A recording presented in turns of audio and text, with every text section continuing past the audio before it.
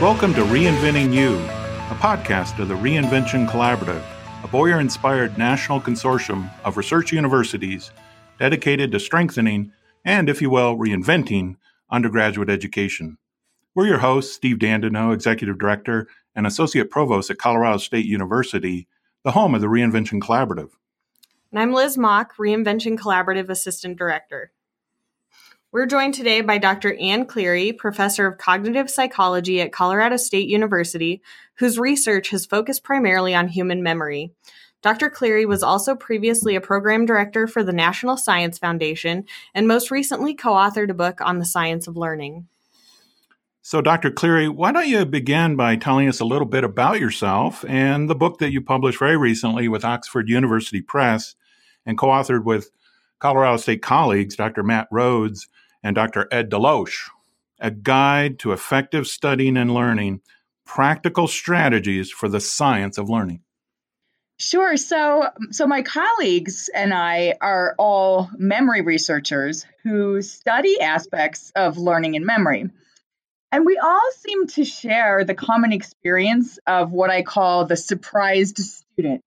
The surprised student is basically a student who comes into your office as an instructor or professor of a course after not doing so well on an exam, just absolutely shocked at having done poorly. Usually, the student had felt prepared for the test and was blindsided by the lower grade than expected. And usually when asked what they did to prepare, these students expressed similar strategies. They typically express having read and reread their notes, or having read and reread the text and having felt like it was really clicking for them and that they were genuinely prepared for the test. And so they were blindsided when they discovered that actually they hadn't done that well. So the three of us, Ed Deloche, Matthew Rhodes, and I, got to talking about this experience of the surprised student and how common it was for us as instructors. And since we all happen to be cognitive psychologists who study aspects of human learning and memory, we were aware of the scientific literature on the pervasive disconnect that exists between people's judgments of their learning and their actual learning outcomes. And so we began to wonder if it might be helpful to explicitly teach students about effective study strategies to try to equip them with better approaches to studying and better study skills. And so we began offering a seminar on applying memory and learning research to basic study strategies for a few semesters. And somehow, I'm still not sure to this day how, but somehow it got the attention of some of the people in upper administration here at CSU. They were working on student success initiatives. And I think this idea of a course that helps to teach students study skills that are grounded in science was really intriguing and appealing to them. And so with their help, we were actually able to more fully develop the course into an all-university course that it is now. And so along the way, we also realized that there was no suitable textbook for such a course because no course like it quite exists anywhere else. And so we wrote our own book, which is sort of the history behind why we wrote this particular book. And A Guide to Effective Studying and Learning is divided into 12 chapters, and it's our aim to ask you directly and maybe indirectly about each of those chapters. So first question, why is it that so much of what most people believe to be common sense about learning is challenged or at least complicated by the science of learning? I think a big piece of this is that learning itself is not intuitive, but it feels like it is, or it feels like it should be. And so we don't have intuitive access to what helps our learning or to how we best learn. And this can make it very easy for us to believe claims about learning that are not actually valid, especially if the claims about learning seem intuitive or if they seem intuitively like they should work. A really good example is the notion of learning styles. So as you probably know, learning styles is the idea that people have different preferred modes of learning information. Some people prefer to have information visually presented to them.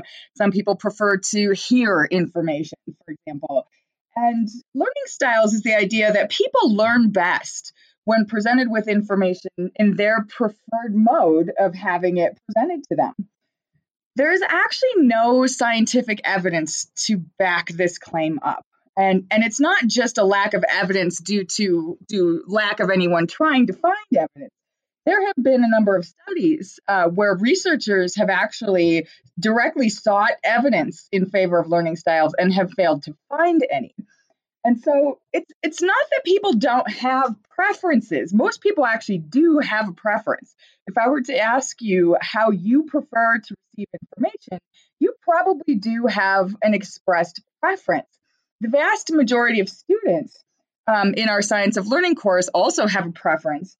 And the vast majority of them enter the course believing that learning styles or that adherence to their preferred mode of presentation is really a very important factor in how well they're going to learn. And so this is a really good example of a myth that most students come to college believing about learning. And so I think in this case, in the example of learning styles, it's really easy to believe it because it seems to make intuitive sense. It's easy for people to think, yeah, I do have a preferred method of delivery for how I prefer to have information presented to me. For example, maybe I prefer to have information presented to me visually. And so it seems very intuitively believable that perhaps adherence to that preference should make a difference. Again, it turns out that the science doesn't support that. And maybe one more example would be brain games. And so brain games can easily mislead people into believing that they're improving their cognitive ability. You can track your performance on some brain games and see that you're getting better at the game, and it can really feel intuitively like it's making a difference to your cognitive processing, when in reality, it's really just making you better at the game. It's not actually making you a better learner in a general sense. Well, we're purposefully skipping a question on Chapter 3, which is entitled Research Methods in the Science of Learning, because it gives Liz and I grad school nightmares. So we're going to skip that, but we would like to ask you a question that does deal with science, because your book is so focused on the importance of applying science, as your last answer just documented for us. Do you worry that a thoroughgoing application of the science of learning to higher education might, if you will, unintentionally drain the ineffable magic, the human spirit, the indeterminate, in the moment meaning from the transformative learning that is supposed to be characteristic of higher education, especially in the liberal arts tradition? Your book relies understandably, of course, on the methods of science drawn from the natural sciences. Should we be cautious? So I'll answer bluntly first. No, I'm not concerned about that at all. And I guess I'll follow up with some explanation. Honestly, I'm not a fan of the question itself, and I'll explain why. I think the question itself creates a bit of implication that I think may promote somewhat of a false dichotomy. And I realize that in our society, there's a tendency to want to draw a strong dividing line between the natural sciences and the liberal arts. But I think that drawing such a strong dividing line, or viewing the two as potentially being in opposition to one another, is a misguided approach. And for two reasons, really. So first, science in general, and our approach to the science of learning in particular, does not at all preclude creativity, discovery, or the experience, the real human experience accompanying transformative learning and such. Rather, I would argue that these things all go hand in hand. And one reason is because achieving a fuller understanding of these very experiences that you mentioned through science can serve to foster or even enhance them. In fact, we discuss in our book some of the ways in which the science of learning can inform the study of creativity, and how one might set up circumstances that can enhance or potentially foster creativity, insight or insightful experiences, or even experiences like the feeling of having an epiphany, which does relate to maybe the sense of enlightenment that we might associate with transformational learning. So I can give an example. There's some researchers who have been studying what we call the aha moment, which is sort of that eureka moment that you really have an epiphany or a realization about something. You come to some profound understanding for the first time. There's a great book on the science of studying this by Kounios and Beeman, and it's called The Eureka Factor: Aha Moments, Creative Insight, and the Brain. And in the book, they review a lot of the research on this in very accessible terms. I highly recommend the book. But I think, in general, I think this book is illustrative of the fact that through science, we're coming to a better understanding of even these aspects of learning and discovery that I think you're mentioning here. And I think with greater understanding comes an ability to potentially enhance these experiences, or maybe even increase the probability of their occurrence in education.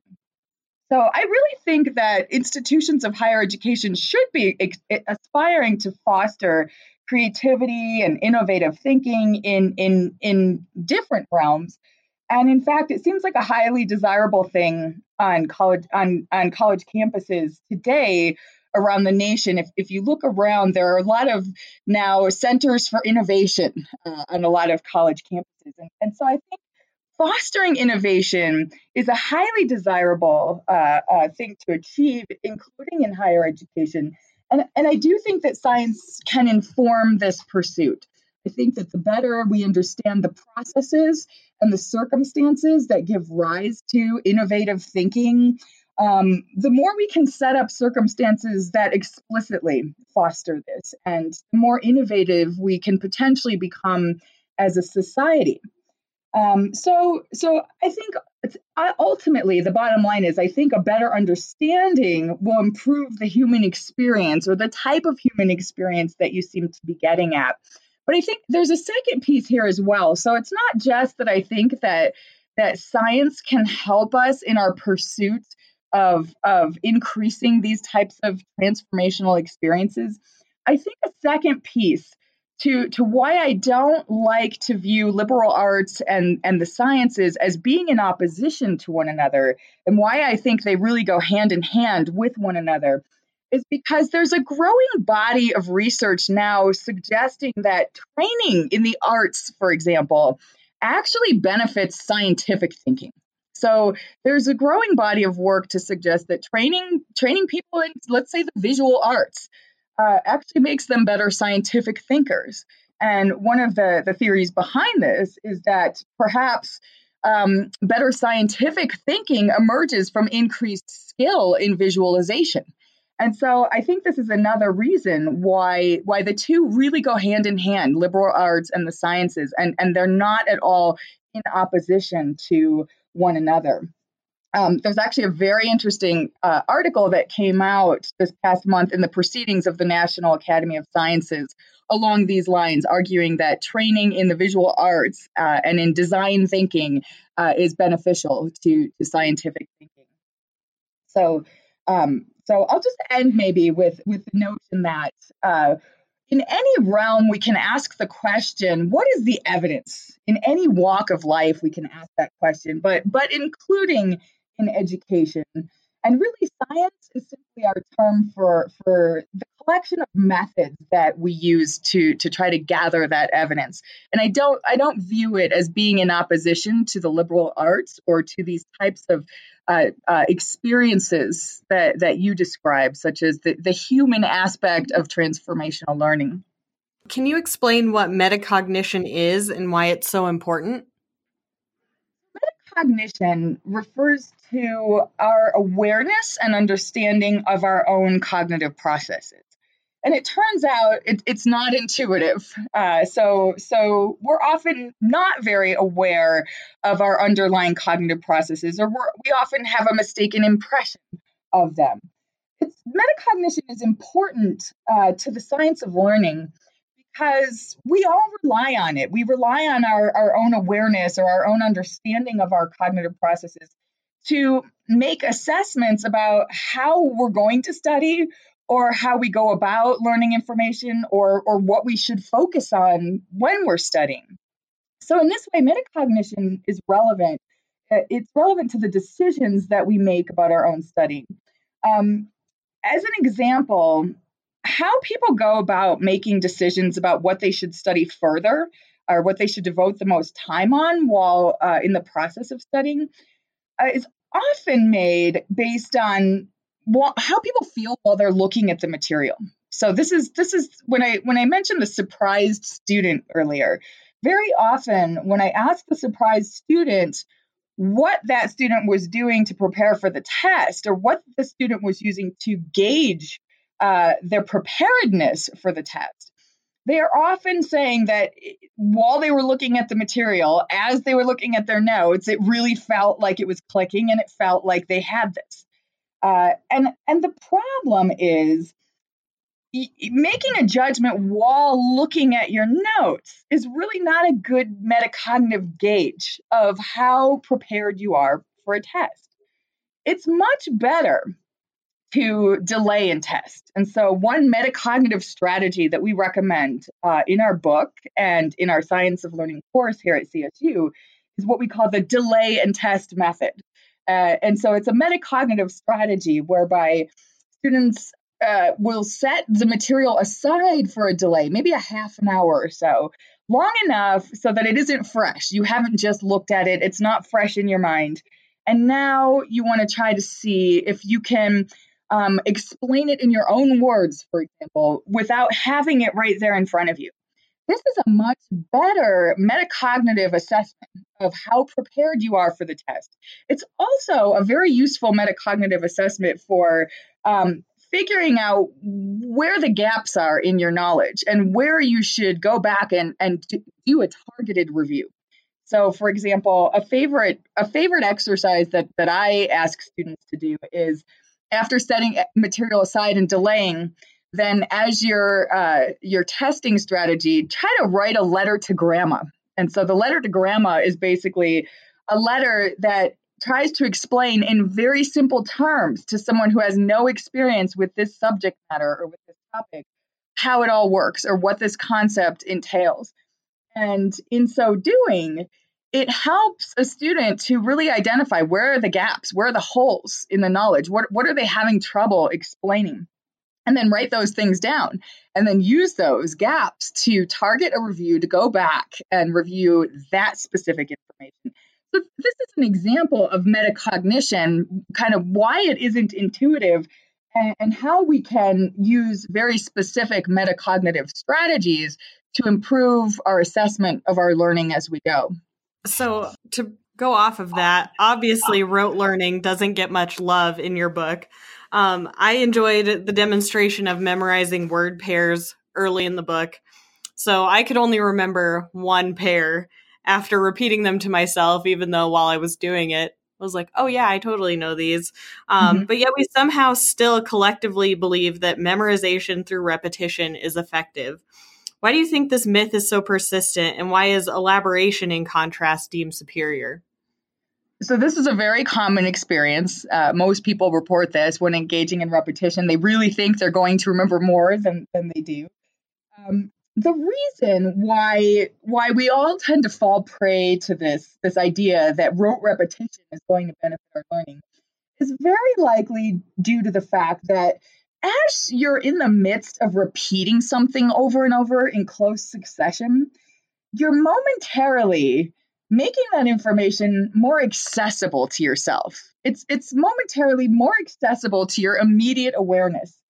And this temporary increase in accessibility makes it feel as if it's going to be more permanently accessible. So we misattribute that momentary accessibility for longer term accessibility. And this is really a good example of the type of disconnect that leads learning to not be intuitive. And one of the reasons why our own metacognitive awareness is often not accurate when we base judgments on how we feel in the moment that we're trying to remember something. It's often not a good gauge. This is actually a really great example of that. In fact, I'll tell you, I'm a memory researcher and I should know better. And I still find myself falling prey to this at times. I'll at times think, wow, I don't need to write that down. I'll remember that, only to find out that later I completely forgot about it as soon as I got distracted. And I think to myself, I should know better. I'm a memory researcher and I teach about this. And even I'm falling prey to these same metacognitive errors. It's something very easy for all of us to fall prey to. It takes a lot of training to get into habits to circumvent these natural metacognitive errors. To address the second part of your question, why is it that elaboration, in contrast, is deemed superior? I mean, there are two parts to how I'll answer that. One is that there's an abundance of data over decades of research on human learning and memory suggesting that elaboration, so making connections, thinking about relationships to the material, thinking deeply about the material, even just simply asking the question why can be a form of elaboration that's very useful. And so there's an abundance of data from decades of research suggesting that elaboration leads to better retention than rote repetition. So there's that piece to why it's deemed superior. But there's another piece to why, and it's maybe, well, what's going on in our minds that leads this particular technique to be superior? I think it boils down to, with elaboration, one of the things that's happening when you make connections between a new piece of information and information that's already in your mind or information that is already stored in your memory, you're creating all kinds of connections in your memory between these existing memories and this new information that you're trying to remember. And when you create these connections in your memory, what you're essentially doing is creating multiple different routes to potentially accessing that information later on. And so it helps to really embed that new information within the existing structure of your knowledge base in a way that makes it more accessible later on, if that makes sense. And I was at a conference recently, academic conference, where in this case, the whole point of the 3-day meeting was summarized to me in a single image. And it's an image which a lot of people have seen, where 3 people are depicted of differing heights trying to peer over a wall. And in one frame labeled equality, each of the 3 had a box of equal size to stand upon, but that left the least tall of the 3 unable to see over the wall. And in the second, labeled equity, that depicted boxes of unequal size, but such that all the 3 persons could see over the wall. And the last showed a see-through chain link fence rather than a brick wall at all. And of course, everyone could see through that. I think I may have learned as much from that image as, all the hours of talk and discussion over the 3-day conference. How do you react to that experience? Mm-hmm. So I am familiar with the image that you mentioned. In fact, I just saw the image in a talk that I attended about a week ago. It strikes me as a very useful analogy. And we do know that analogy is a powerful tool for increasing understanding. So I really love your example here. In the book, we talk about the role that analogy can play in enhancing understanding of novel concepts, or making what I call giant mental leaps beyond one's current understanding. And so if you think about it, no new idea ever comes from nowhere. It always has to be attached to something in our mind that we already know and understand. An analogy can be a very powerful bridge, connecting some new piece of information or some new concept that a person doesn't yet know or understand to something that they do understand.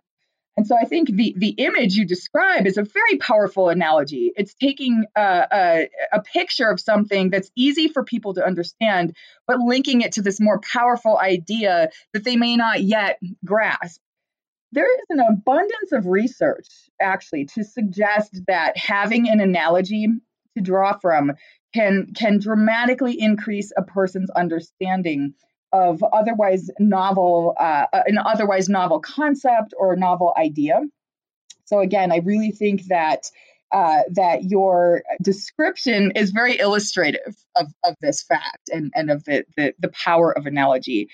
I think there's a second part to my reaction, which is what the analogy is meant to represent itself in that image.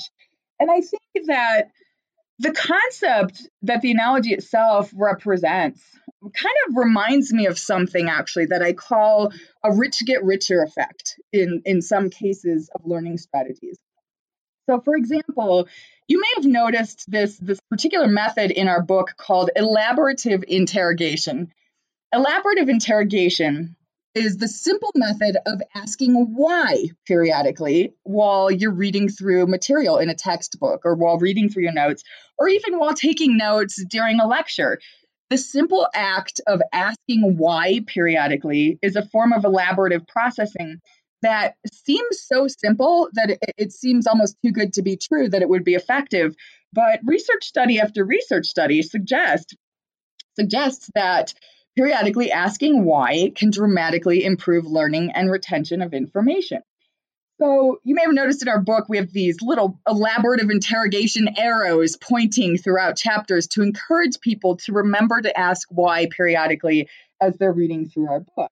Well, where I'm going with this is that when it comes to the technique of elaborative interrogation, there's some research to suggest that while that technique is effective for everyone, it's generally a great strategy. Everyone should always be asking themselves why as one of their study strategies as they're going through new material.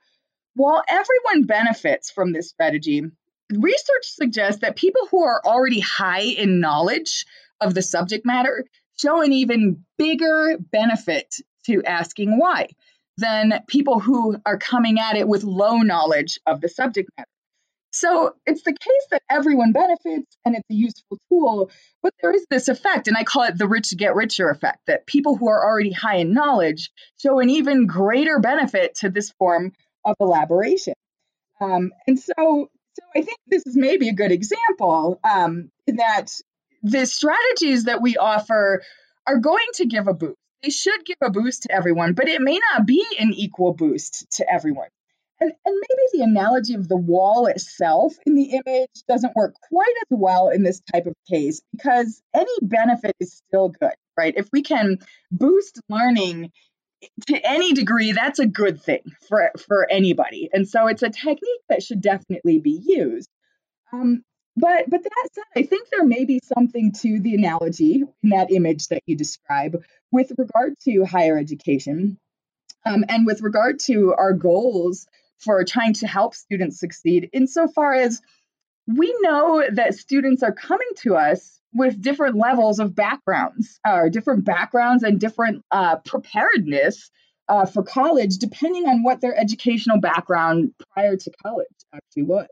And so students who happen to be coming from a good school system are probably coming with a different level of background knowledge for some of those first year classes than students coming from school systems that were maybe not as good. And so, we might look at that as being like the wall versus the fence that you mentioned. I think ideally, we'd want all of our students in higher education to be able to come to us equally well prepared for college. And we know that that's not the case, that some students are coming in at an advantage and some students are coming in at a disadvantage. But still, I think it's important to keep in mind that the methods that we're promoting in this book and in our course really do work, and they really will provide a boost. Its adherence to these types of strategies should provide a boost to everyone, and any boost is going to be a good thing. it's not that these techniques will completely solve the larger problem of leveling the playing field that I think of when I think about this image and what it represents. I think there are larger societal issues at work here that won't be fixed with simply teaching people study skills. But I think that that our view is that these strategies are empowering to people. So they might not help or boost everybody equally, but everybody should get a boost. And this should be empowering and generally a good thing. Listening to your answer reminds me of another recent experience where I was pitching a proposal to a college dean, and his reply was, why? And it was exasperating and a little uncomfortable, but it did lead to a great clarification of what we were, there to talk about. Mm-hmm. So let's talk about cognitive load and cognitive offloading. So I know I feel overloaded much of the time with everything I have going on between work and life. And I think back to when I was a student, and I definitely had some times when I felt overloaded. And I really appreciated the acknowledgement in the book that many of our students are balancing classes and homework along with caring for families, working, managing their finances, and many other obligations. So you gave lots of tips for cognitive offloading through organization to help students focus more on their classes. But how can we as university faculty, staff, and administrators better support our students' cognitive loads? This is a really great question. And this question actually reminds me of a really interesting article that I read recently in the Chronicle of Higher Education.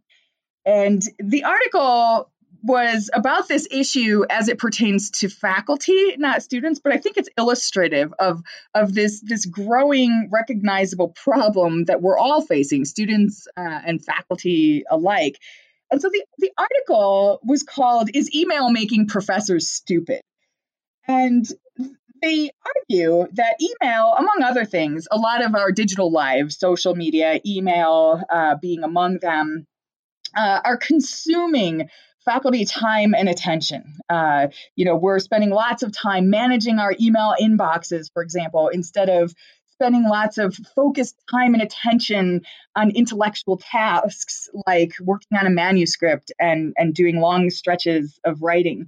And so in the article, they argue that institutions of higher education should aim to, and I'll just quote them here, reform the academy as a beacon of concentration in an age of distraction, which I found a really fascinating idea, that might be worth considering as a role for institutions of higher education to deliberately try to provide an environment that enables concentration without distraction or with minimizing distractions.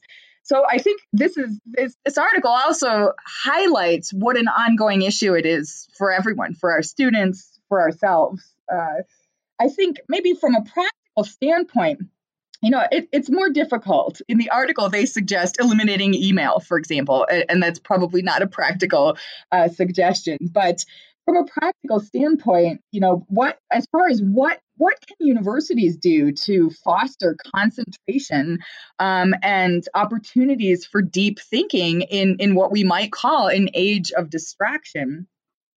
I can tell you one thing that Colorado State University has offered that I have found very helpful to me as a faculty member in my own efforts to accomplish writing. So for me, the really intense thinking that I need to accomplish usually centers on writing manuscripts. There's a program here called CSU Writes, and they basically design retreats and writing workshops for faculty and for graduate students to be able to devote dedicated time just to the task of writing.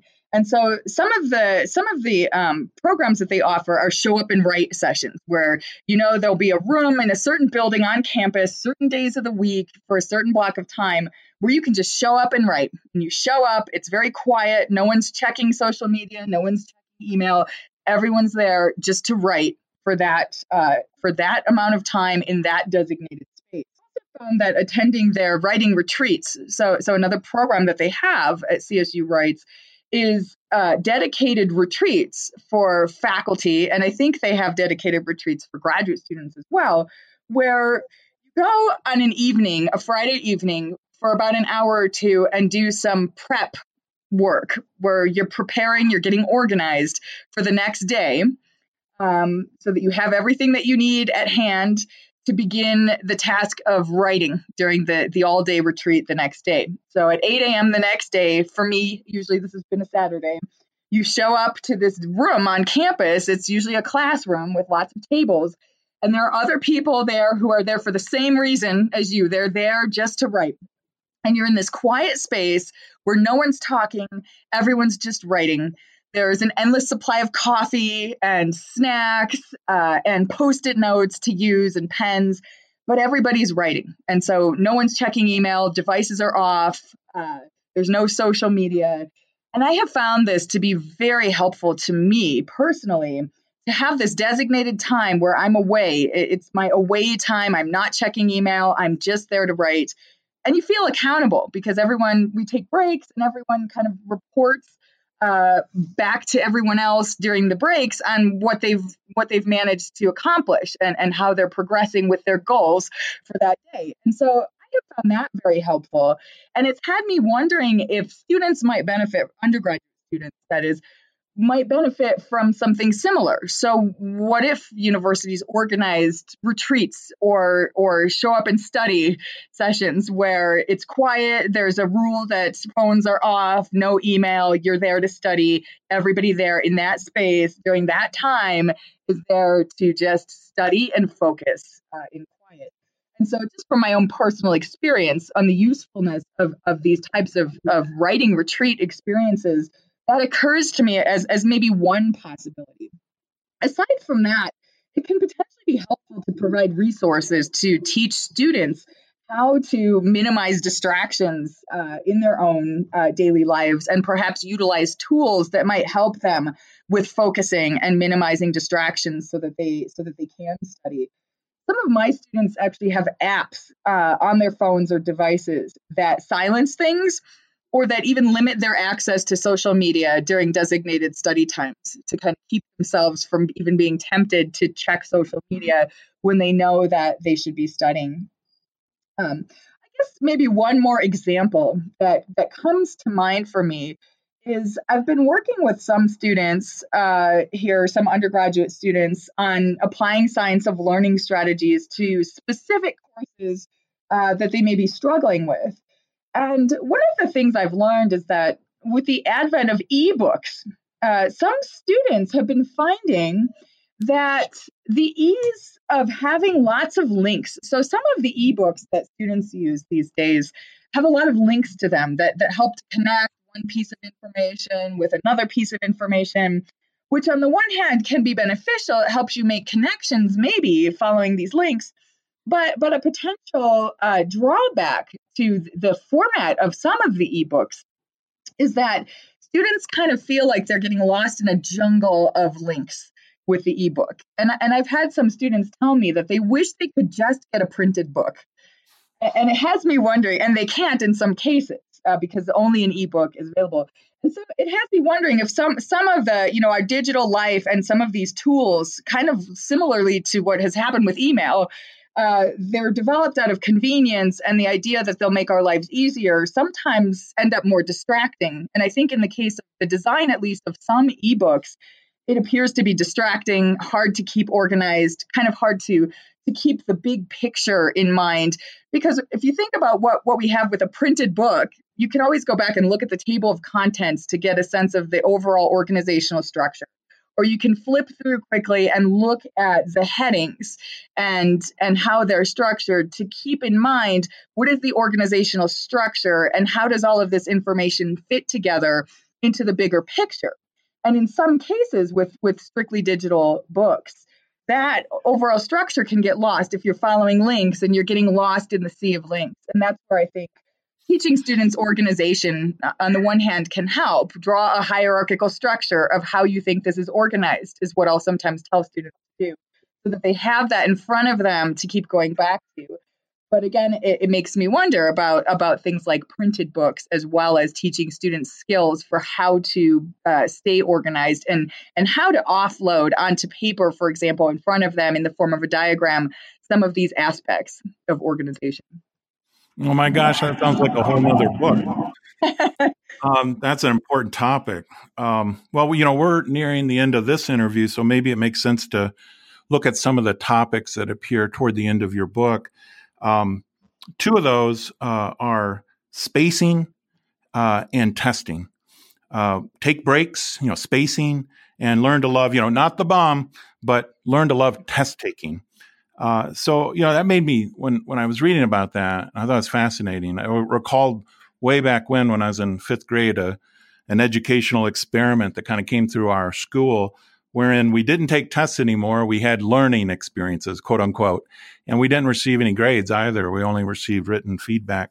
I'm guessing, but you tell me if I'm right or wrong, that you're an advocate for testing as learning experiences. Well, so I am an advocate for testing as a learning experience. But to be clear, I wouldn't say that you should replace other effective learning strategies with testing, or that testing is the be-all, end-all type of effective learning experience. As you can probably gather from the book, there are many, many effective learning strategies in the learning strategy toolbox, if you will, that people can use for effective learning. And we actually, in our Science of Learning class in particular, have students engage in all of them, or in as many of them as possible. So testing just being one tool in the learning strategy toolbox. Testing, there are many, many effective learning experiences, and I wouldn't want to replace them all with just test. What testing is a really good alternative to is restudying information. So I will say that if it's a choice between spending the time simply reviewing and looking at notes and restudying, it's probably better to test instead, or to engage in some form of what we call retrieval practice. Try to explain it in your own words, try to test yourself. It's going to be a good alternative to simply looking at or reviewing. It's not that you want to replace other effective learning experiences like elaboration and asking why, or writing a paper and getting feedback. You wouldn't want to replace all of those things with testing, but it's just that you'd want to include testing as one of the methodologies that you're drawing upon, such as low-stake quizzes now and then, potentially, or explaining in your own words in the repertoire of strategies that you use. So Steve briefly mentioned spacing, which I'm all about spacing. So let's not skip over that. What does the Science of Learning recommend? So there's actually a really great paper that was published in 2008 in the Journal of Psychological, the journal called Psychological Science. It's called Spacing Effects in Learning, a Temporal Ridgeline of Optimal Retention. And it's kind of a hefty read, but it's about what is the optimal spacing strategy that should be used for a given anticipated amount of time before information will ultimately be needed. And so I don't think it's necessary really for students to try to mathematically compute the optimal spacing schedule, even though it appears from this paper that can be done. In all honesty, I think that most students have a hard time even implementing any spacing at all. And so my general advice would be that students should try to engage in some both what we call within session spacing and what we call between session spacing. So within session spacing is a lot like it sounds. It's when you're sitting down in a session of studying and you're maybe implementing some form of spacing within that very session of studying. And so an example of how you might achieve this might be if a student is trying to learn new vocabulary words through the use of flashcards and has some repetitions of vocabulary words and their definitions on flashcards throughout the deck, you'd want to space these out, these repetitions throughout the deck within that study session, to give yourself some within session spacing. But you also want to have between session spacing. And this would be spacing across days, for example. And so an example to use the same flashcard vocabulary learning example would be taking that same deck of flashcards and making sure to go through that process of studying them and testing yourself with them and using the spaced repetition throughout the deck across multiple days. So it's not just happening in one day. And I will say one of the factors that I think is probably going on or probably at work, it's not the only factor at work in why spacing works, but one of the factors very likely at work is sleep in between attempts at studying or in between study sessions.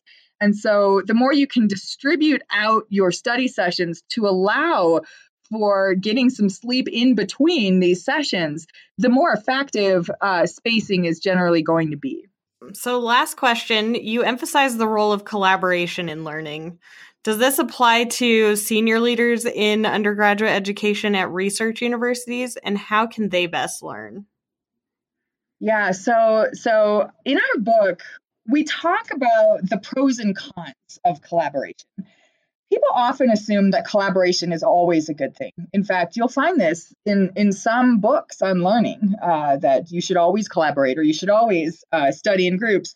And one of the points we try to make in our book is that working in groups or working in teams in collaboration has its pros and it has its cons. It's not the case that it's always going to be a beneficial thing when it comes to learning and to generating ideas, or even to when it comes to innovation. So you really have to look at the various ways in which collaboration can lead to positives and the various ways in which collaboration can lead to negatives. And so just to give a quick example, and I do think this applies to senior leaders in universities working in teams, as well as to, what advice should we be giving to students about collaboration and working in study groups and working in teams. A quick example of a positive aspect to working in groups or working in teams is that when you're in a group discussion, someone might express an idea that you would not otherwise have thought of. And maybe this turns out to be very useful to you, and you would not have happened upon that idea if it weren't for this person mentioning it in that group setting. In this case, you've benefited, and that was a positive aspect to working in a group. An example of a negative aspect to working in a group might be if you are trying to think of creative or novel ideas. Maybe hearing another person's ideas as another person is expressing his or her ideas, knowledge representations in your mind that are relevant to that person's ideas that they're expressing are now being activated in your own mind. And so now these activated knowledge representations are what are at the forefront of your awareness. And maybe that is getting in the way or generating interference, as we might say in memory research. It might be getting in the way of your ability to access a completely different idea. And maybe if you weren't in that group setting, you would have accessed that completely different idea, but now it's sort of been blocked or interfered with by the fact that someone brought up a completely different idea, and now you're not going to think of something that you otherwise would have thought of. So in this way, working in a group can sometimes get in the way of creative thought processes or get in the way of memory retrieval or access to information. So one of the things that we recommend in the book are trying to maximize the benefits of collaboration while minimizing the pitfalls is, especially in situations where you want people to be able to generate as much information as possible or as unique a set of ideas or creative a set of ideas as possible. Maybe try working alone first and writing down, what are your initial thoughts and ideas on this? Just thinking alone by yourself without the potential for interference from other people. And then everybody shares their ideas as a group that they've already had a chance to think through on their own while working alone. And this might be one way in which, people can really maximize the benefits of group work while minimizing the pitfalls. It's a piece of advice that I often give to students as well. Study on your own first. And there are many reasons why this is a good idea anyway, but study on your own first and generate your thoughts and ideas first before you enter the group to study. And then everyone shares their ideas after they've had a chance to think through them on their own. That last sounds a lot like what our Reinvention Collaborative colleagues do, of course. We've come to the end of our time, Anne, and we're so grateful to you to taking the time to share the benefits of your study, years of study and expertise in this area. It's been a great pleasure talking with you and learning more about the science of learning. Thank you, for me as well. Thanks for listening to Reinventing You, a podcast of the Reinvention Collaborative. In this segment featuring our distinguished guest, Dr. Anne Cleary, professor of cognitive psychology at Colorado State University and co-author of A Guide to Effective Studying and Learning, Practical Strategies from the Science of Learning, available from Oxford University Press or wherever books are sold. To learn more about the Reinvention Collaborative, check us out at reinventioncollaborative, all one word, .org. RC members can listen to an extended version of this interview at the members section of this site.